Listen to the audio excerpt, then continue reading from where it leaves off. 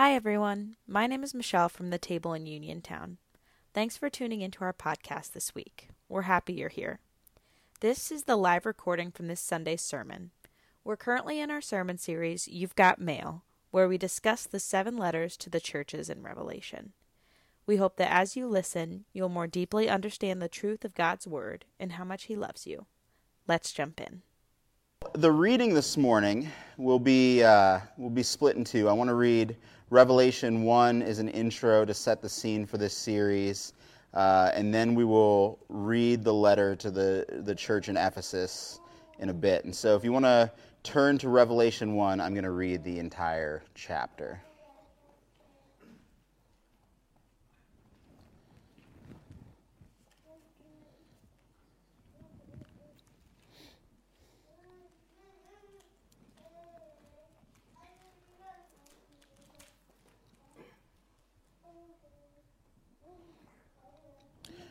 The revelation of Jesus Christ that God gave him to show his servants what must soon take place.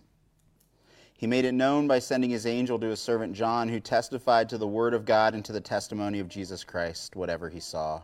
Blessed is the one who reads aloud the words of this prophecy, and blessed are those who hear the words of this prophecy and keep what is written in it, because the time is near.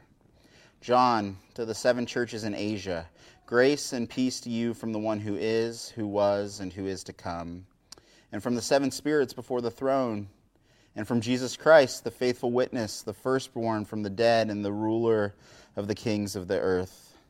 To him who loves us and has set us free from our sins by his blood, and made us a kingdom, priests to his God and Father, to him be glory and dominion forever and ever. Amen. Look, he is coming with the clouds, and every eye will see him, even those who pierced him, and all the tribes of the earth will mourn over him. So it is to be. Amen. I am the Alpha and the Omega, says the Lord God, the one who is, who was, and who is to come, the Almighty.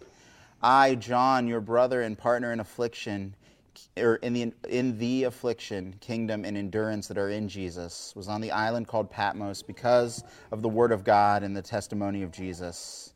I was in the Spirit on the Lord's day, and I heard a loud voice behind me like a trumpet saying, "Write on a scroll what you see and send it to the 7 churches, Ephesus, Smyrna, Pergamum, Thyatira, Sardis, Philadelphia, and Laodicea." Then I turned to see whose voice it was that spoke to me.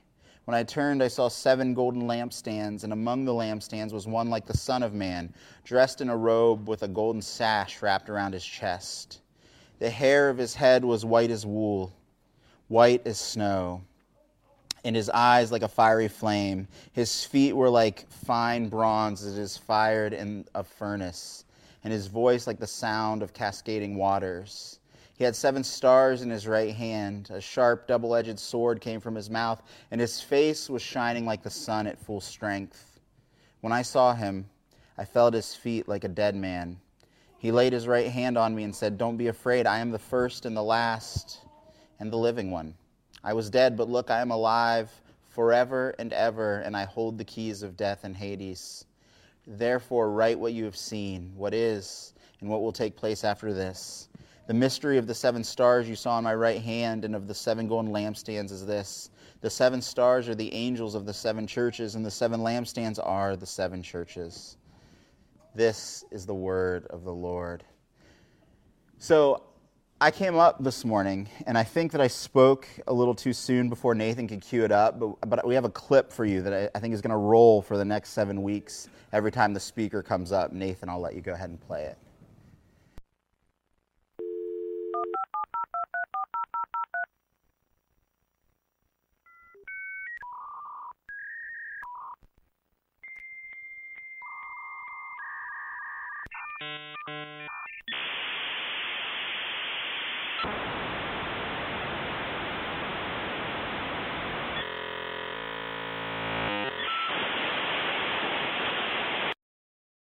Welcome. You've got mail. Does that ring a bell to anyone? Is that familiar to anyone? And is there anybody that's like, I have no idea what that just was? I was going to say, Ezra, at least? Like, come on, man. right? We've called this sermon series You've Got Mail. It's the 7 letters to the 7 churches in the book of Revelation. And and so that's kind of the inspiration. And then Jake created this graphic. I'm really asking Nathan on the fly to do some things. But if this makes sense to about 90% of you, and it's so awesome, and this is just going to be so fun. And then it kind of coincided with, moving into fall. This is, for some of you, the last Sunday of summer. Is that how you'd look at it? Labor Day weekend? Or, the first Sunday in the Christmas season? However you want to say it. But fall is like, I'm not saying, this is not, just in general, the internet will tell you, is like the time for rom-coms. If you like them or not, if you Google best movies for fall, they're always going to be on the list. And You've Got Mail is one of the classic ones. Has anyone seen You Got Mail? Is that familiar to you? Yeah. Tom Hanks, I think, right? It's Tom Hanks. Yeah. So this is going to be fun. You've Got Mail. The next 7 weeks, 7 letters to the 7 churches in Revelation. And so we were just in Psalms all summer long, and what I just read to you is nothing like what we read in Psalms, is it? Nothing like it. And that's why the Bible is so amazing. It's this brilliant, beautiful, diverse, weird library of books that spans years and generations and genres, and yet it tells one unified story. And Revelation is that weird book at the end of our Bible that you are either fascinated by or you're terrified of, and you try to avoid it at all costs, right? And people have made a mess of Revelation, trying to read modern times into it so they could decode the events, and when Christ will return, and that is so not the point. Nothing in Revelation is Russia or war jets or iPhones or whatever. That is not what John is trying to convey here. By the way, I want to, it's just kind of a means of introduction. I just want to help you out. So say this. I hate when pastors do this, but this one is important. Say this with me this morning. Revelation. See how there isn't an S on the end there? That was very good. That's important. You don't want to mess that up. When you say Revelations, that's like the biblical version of saying Kmart's, which is only excusable if you were Maxine Nigro, rural Minerva, Ohio, elderly person. Otherwise, Kmart, Revelation, that's important. You're welcome. So our author, John the Revelator, is most likely John the Apostle, who wrote the Gospel of John, the epistles bearing his name. Kind of makes sense. He wrote the weird gospel, and God thought he was up to the task of writing Revelation as well, right? And John tells us that he's on Patmos because of the word of God and the testimony of Jesus. Oftentimes, one would be sent to an island for exile. Some of you are like, that sounds pretty nice. By Rome for different crimes, and the harshness of their exile experience depended on what they did. For John, it was probably something like what they called promulgating a superstition, because he was saying Jesus had been raised from the dead, and so this got him this Greek island vacation, sort of, without any severe treatment or intense labor, probably, especially when you consider how aged he was. He was a very old man. It's believed that after the empire who sent John to Patmos died, that John was allowed to return home, and with him he brought his revelation, and then it became circulated. Now, John's writing to a contemporary audience, and I think that's so important to note. And I think I want to leave us with this before we get to the text at hand today. John doesn't understand his apocalyptic vision to be for people thousands and thousands and thousands of years in the future, I don't think. And I don't think his original audience does either, because would you want to read something written to people thousands of years after your own death? Instructions to people thousands of years after your own death? I think you'd probably be like, I'm not going to be here. This doesn't seem applicable to me, right? Here's how leading New Testament scholar Ben Witherington puts it, and I will probably refer to him often during this series. He's written a brilliant commentary on the book of Revelation. He says this: in short, the function of these prophecies is hortatory. They are not given to satisfy idle curiosity about the future. They are imperatival, entailing a call to action, Unlike in some apocalyptic works, here the revelation is to be unsealed. It's not to be sealed up. It is to become known. It's not to be hidden for some remote future generation to discover. For John, since the eschatological time is at hand, the time for unsealing the revelation is now. Again, this is not a book about Russia, aircrafts, and microchips. It's not urging us to figure out which world leader is the Antichrist. All right, we're going to count to 3 and all say who you think it is, right? One. No, I'm kidding. As if there's just one that we're constantly to be on the lookout for in 2023, right? But many have made much salacious and titillating content around this book, and money, by the way, from this book, content that has little to do with the actual intention of God and his servant, John of Patmos. And many well-intentioned people have become very obsessed with prophecy and the end times, and the air quotes are very intentional, and somehow less enamored with Jesus and his gospel, tragically. I think these 7 letters will show you the significance of this book to people in the late first century and how our churches today have some of the same issues. And if you read the entire book of Revelation, just for fun, you would see how it talks about a coming day when Christ comes back to reign in fullness. It's for them. It's for us. It tells of God's future intervention in history. A few more things to note in this intro. In verse 4, John gives us the very familiar Pauline greeting of grace and peace. But historically, Domitian, the guy who sent John into exile to begin with, would preface any awful sentence or pronouncement or punishment with this phrase: "It has pleased the Lord our God," talking about himself, "in his grace." And when you heard this, you knew the following was going to be horrible. And so John is quite possibly not just repeating what Paul says. He's quite possibly taking Domitian's own phrase, turning it back on the empire itself to say, at very least, that he and the Christians live by a different sort of mercy and grace than the awful, oppressive grace of Domitian. And I wonder if even he's saying something kind of cheeky, like, yeah, something horrible is coming to pass on those who oppose God and his people. Maybe not today, but one day a judgment is coming. The latter is just speculation on my part. Maybe I'm just snarkier, a little more spiteful than the aged John of Patmos. He had a lot more time to be sanctified hanging out on that island. And just so you don't get lost in all this imagery, okay? The 7 spirits are equated with the Lamb's 7 eyes, in a different place with blazing lamps, and yet in another place with 7 stars, which are the angels of the 7 churches we will be discussing in the weeks to come. Witherington comments, "The angels are the eyes of the great king, keeping watch over the church for the Lamb. But lest this image suggests that Christ is distant, we are reminded in the first chapter of Revelation that Christ stands among the lampstands, which represent these 7 congregations. A major point of the entire book is that heaven and earth are very close indeed. In fact, they are juxtaposed in such a way that heaven is already active in and for earth, and will descend to it at the end in the form of the New Jerusalem."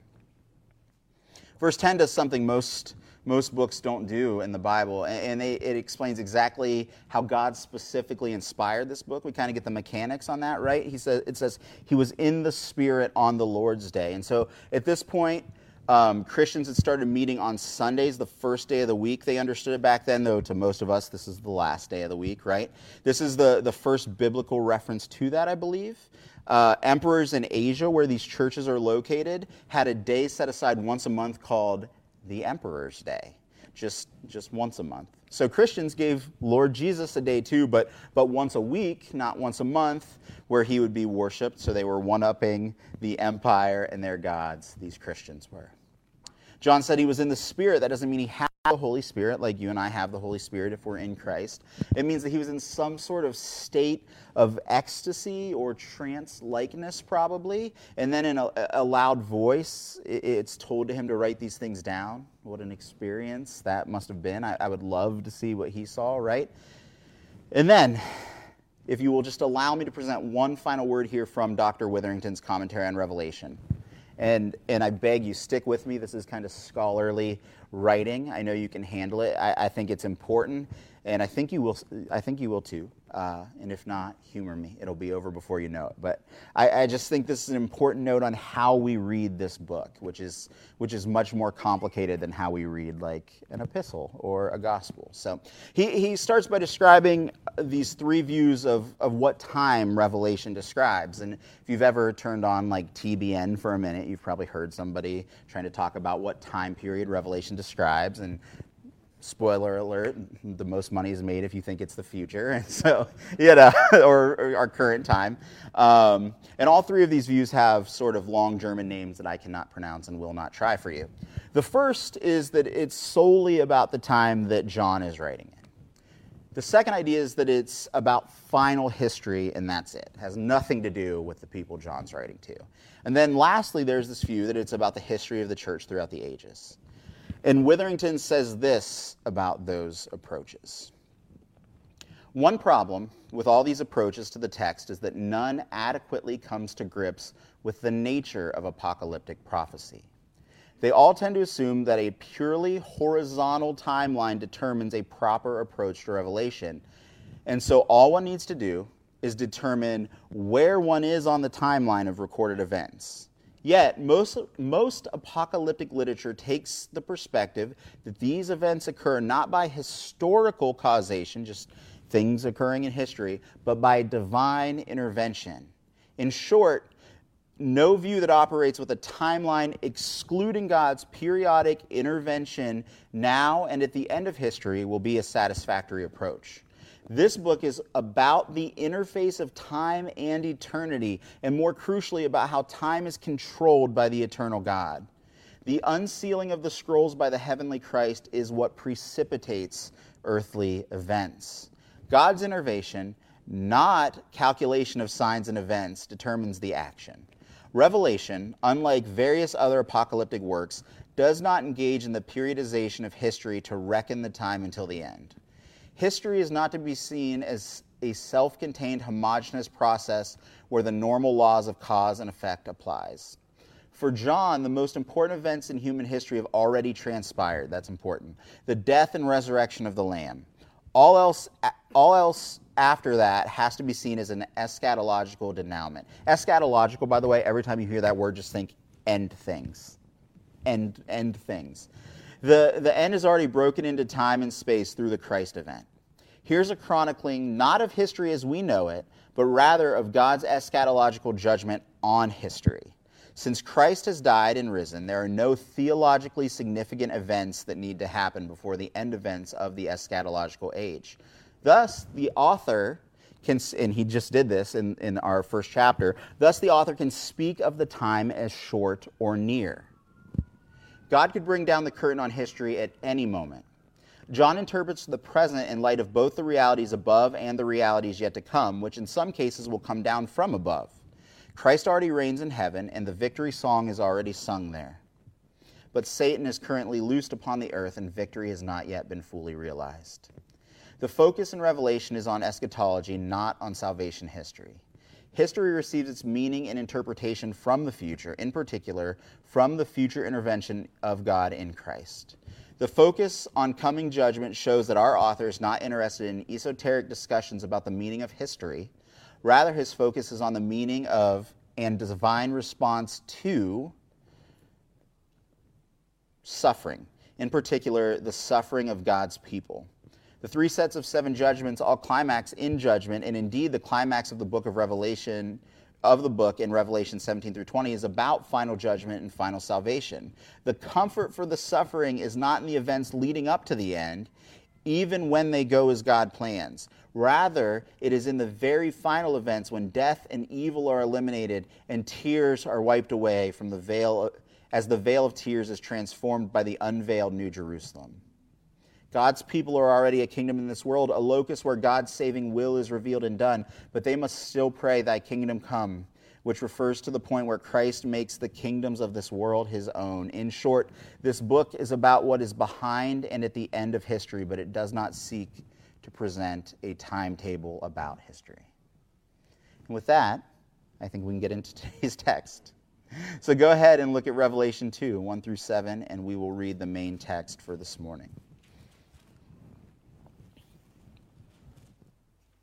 Write to the angel of the church in Ephesus. Thus says the one who holds the 7 stars in his right hand and who walks among the 7 golden lampstands. I know your works, your labor, and your endurance, and that you cannot tolerate evil people. You have tested those who call themselves apostles and are not. You have found them to be liars. I know that you have persevered and endured hardships for the sake of my name, and you have not grown weary. But I have this against you. You have abandoned the love you had at first. Remember then how far you have fallen. Repent and do the works you did at first. Otherwise, I will come to you and remove your lampstand from its place, unless you repent. Yet you do have this. You hate the practices of the Nicolaitans, which I also hate. Let anyone who has ears to hear listen to what the Spirit says to the churches. To the one who conquers, I will give the right to eat from the tree of life, which is in the paradise of God. This is the word of the Lord. Ephesus. We as a church in our short history have gone through Paul's letter to the church in Ephesus. Ephesus was a commercial and religious center, though apparently by the time Revelation is written, the commercial aspect of Ephesus is actually in the decline due to the silting up of its harbor. Hate when that happens. Christianity had existed in Ephesus for a long time. Think about when Ephesians was written, probably in the 50s, and now the mid-90s. Christianity is obviously is a very new sort of religion on the scene, and John is writing to this same church some 40 years later, probably. That's a long time.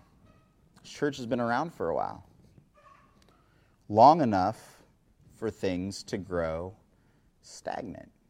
If you've been a Christian for a long time, I don't know if anybody been a Christian for 40 years here, following Jesus for 40 years?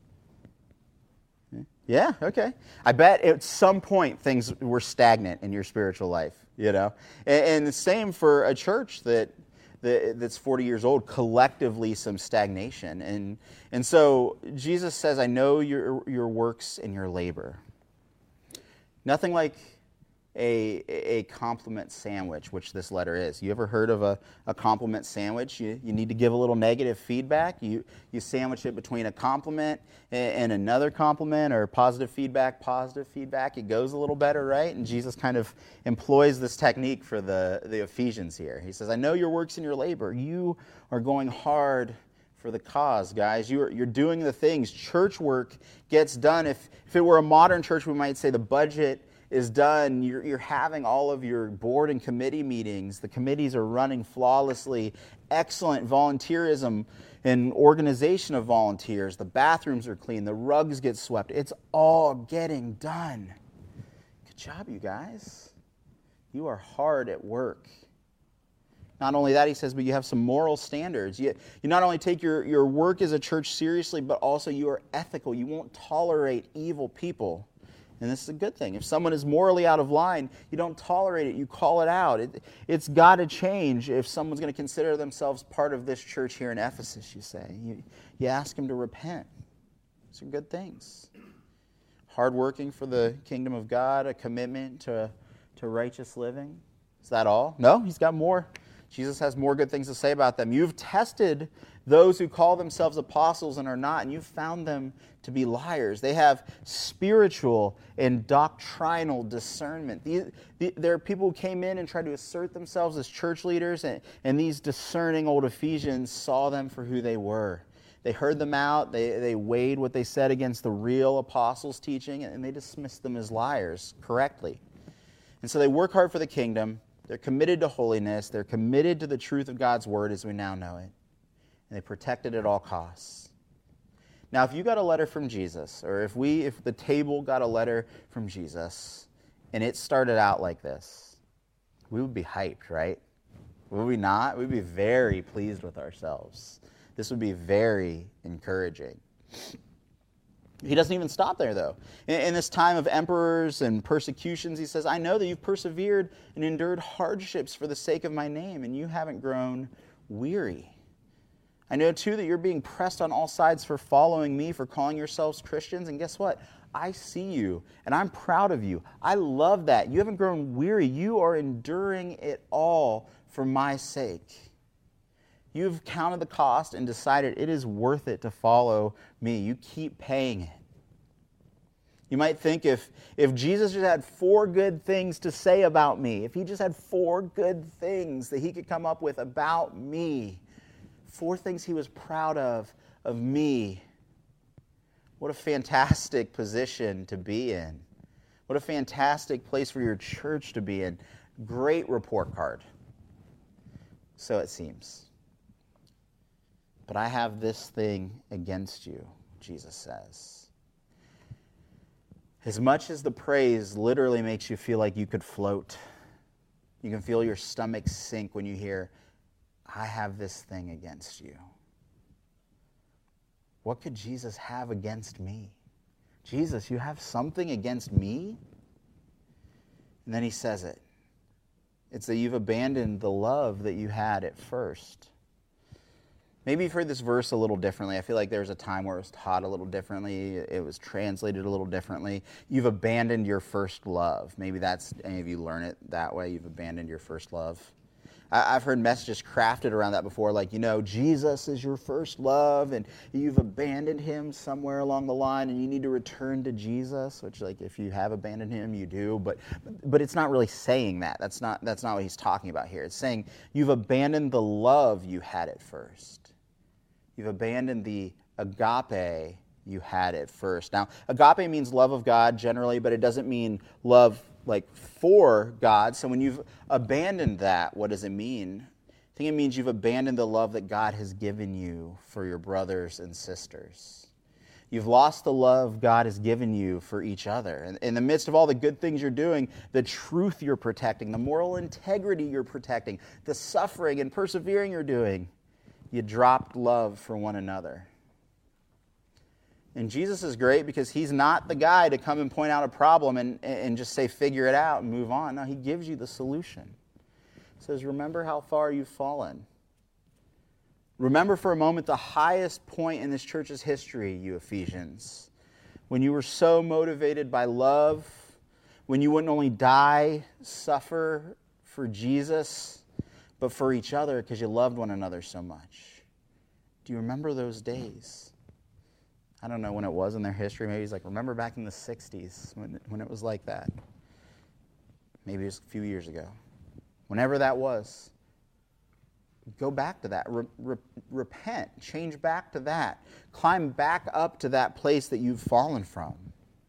Start loving each other again like you did back then. Go back to doing what you did at first when there was wonder and enchantment in this church thing. And how serious is Jesus about this love thing? He says, if you don't, I'll come and remove your lampstand from its place. Essentially, this thing will cease to be. It will lose its status as a church. It'll lose its light. If you don't love one another, it's not worth paying the electric bill to keep the lights on, even with all your truth and your morality and your patient suffering. Without love, we'll just call it on this church, Jesus says. That's the cost of not repenting, of not loving one another.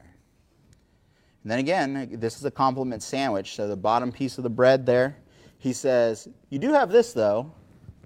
You hate the practice of the Nicolaitans, which I hate too. It's very hard to, if you've ever studied Revelation, get a straight answer on who these people were. Most scholars just meet that with like a shrug, like we don't really know.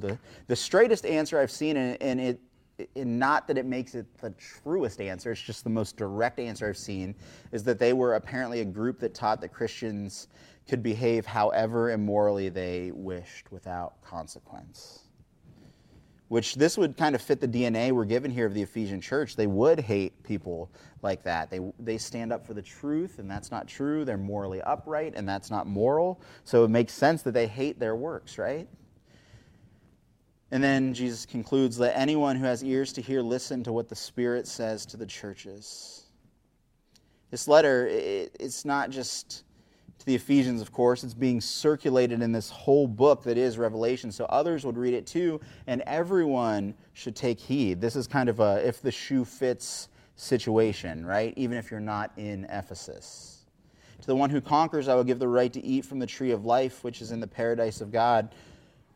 This book is so much about conquering. These letters mention it again and again. So to the one who keeps the faith, who perseveres, who doesn't quit, you will find yourself in the paradise of God. Just how there was a garden one day at the front of your Bible, and all was right in the world, so it will be paradise again one day. And that could be your home, that could be your reality if you just keep going, so don't you ever quit. And our culture today is all about quitting on Jesus right now. But please don't give in to that impulse. Keep going. And that's it. That's the first letter. And this first letter is such a good one because it's convicting and it's timely. You can work hard for God's kingdom. You can be very discerning of truth and lies. You can be very theologically discerning. You can endure hardship. You can hate the works of those who sin and laugh in the face of God as they do it, the God they claim to follow. You can do all those things and you can think you're good then. But Jesus might be saying, this one thing I have against you. Maybe you work hard here at the table. You're always making food, always setting up. You show up at every event. You clean. You do it all. Thank you, first of all. God sees you. That's a beautiful thing. But maybe it makes you resentful and bitter. Maybe you find yourself a little less fond these days of the ones who do less, and you have a list in your head. It's a major problem. Go back to the love you had at first. Maybe you're very doctrinally discerning, theologically discerning. You have an impeccable theological mind. You're always scanning the sermon as I preach it, and you're always taking notes at your Bible study, always making sure everything's just right, making sure no outside influences are getting into the flock, bringing in confusion. You care deeply about those things, but maybe you don't love your brothers and sisters, maybe especially those who disagree with you here and there, then your love of truth is a little hollow. Maybe you care so much about integrity, and we need that in our world. Maybe you're a truth teller, you love justice, you want to see the right prevail. But your heart doesn't break for the hurts of the people in the chairs next to you. They just happen to be attending the same lecture as you this morning, and they'll be attending the same restaurant as you afterwards that happens to be in the same lecture hall. If that's where you are, you need to repent. You need to go back to the love that you had at first. So often when we drop some part of the spiritual life, we point to the other things that we're holding up as if we can just sub them in and not account for what is lacking. But Revelation 2 doesn't allow for that. You can have truth and hard work and integrity. You can hate the works of the Nicolaitans as all you want. If you don't have love, Jesus might just turn the lights out on a church like that. Michelle, you can come up. You have to understand, there is a way to live where you can be externally very Christian by all appearances, but be quite empty. You can care a great deal about Christian doctrine. You can care a great deal about Christian ethics and morality. You can be devoted to the cause of Jesus so much you'd suffer for him. And yet you can be missing the hallmark of Christianity, which is love. And if you're missing love, I worry you've forgotten how loved you are. That you've forgotten with what a great love Jesus has loved you with. That you've forgotten how love drove him to the cross to die for you.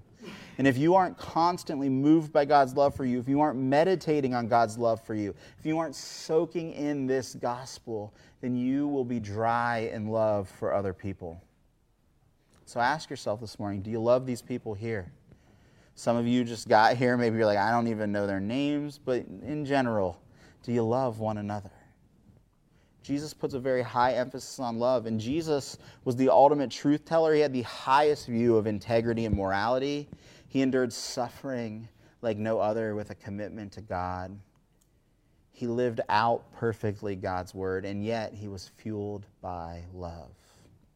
and his love never wavered, and we are hopefully becoming just like him. But if you find your love for your brothers and sisters fading this morning, if you find that it's grown cold, you need to remember how loved you are today first. You need to remember that Jesus, on the night that he was betrayed, took the bread, and after he gave thanks, he broke it, saying, "This is my body given for you. Do this in remembrance of me." In the same way, after supper, he took the cup again, giving thanks, saying, "This is a new covenant in my blood for the forgiveness of sins." We take communion here every week to remember, to hopefully stoke the fires in our hearts of love, to remember how loved we are, that we might love one another. And we take communion by taking the bread and dipping it in the cup. Communion is available in the back on my left, and if you require a gluten-free alternative, it's available in the back on my right. And like I said, we just take the bread, dip it in the cup, remembering that Jesus gave his life for you. My friends Randy and Rachel will be available to pray for you this morning if you need somebody to just put a hand on your shoulder and go to the Lord with you. They'll be on either side of the room. You can approach them at any time and just ask for prayer. And we just take communion slowly and self-paced, so you can sit, reflect, pray, and then whenever you're ready, you can stand and take communion. Let's pray. Father, I'm grateful for this assembly of your people this morning. People that I love, that have loved me well. God, may our love not grow cold for one another. Might it be so that you couldn't say of the table, "I have this thing against you." Increase our love for one another. In Jesus' name, amen. Thanks so much for listening to our Sunday service. If you're interested in joining us in the future, you can find us at 17766 Cleveland Avenue Northwest on Sunday mornings at 10. Additionally, we host a meal every first and third Sunday after service in order to fellowship with one another. Visit aseatforyou.org for more information. We hope you'll join us next week. Go in peace.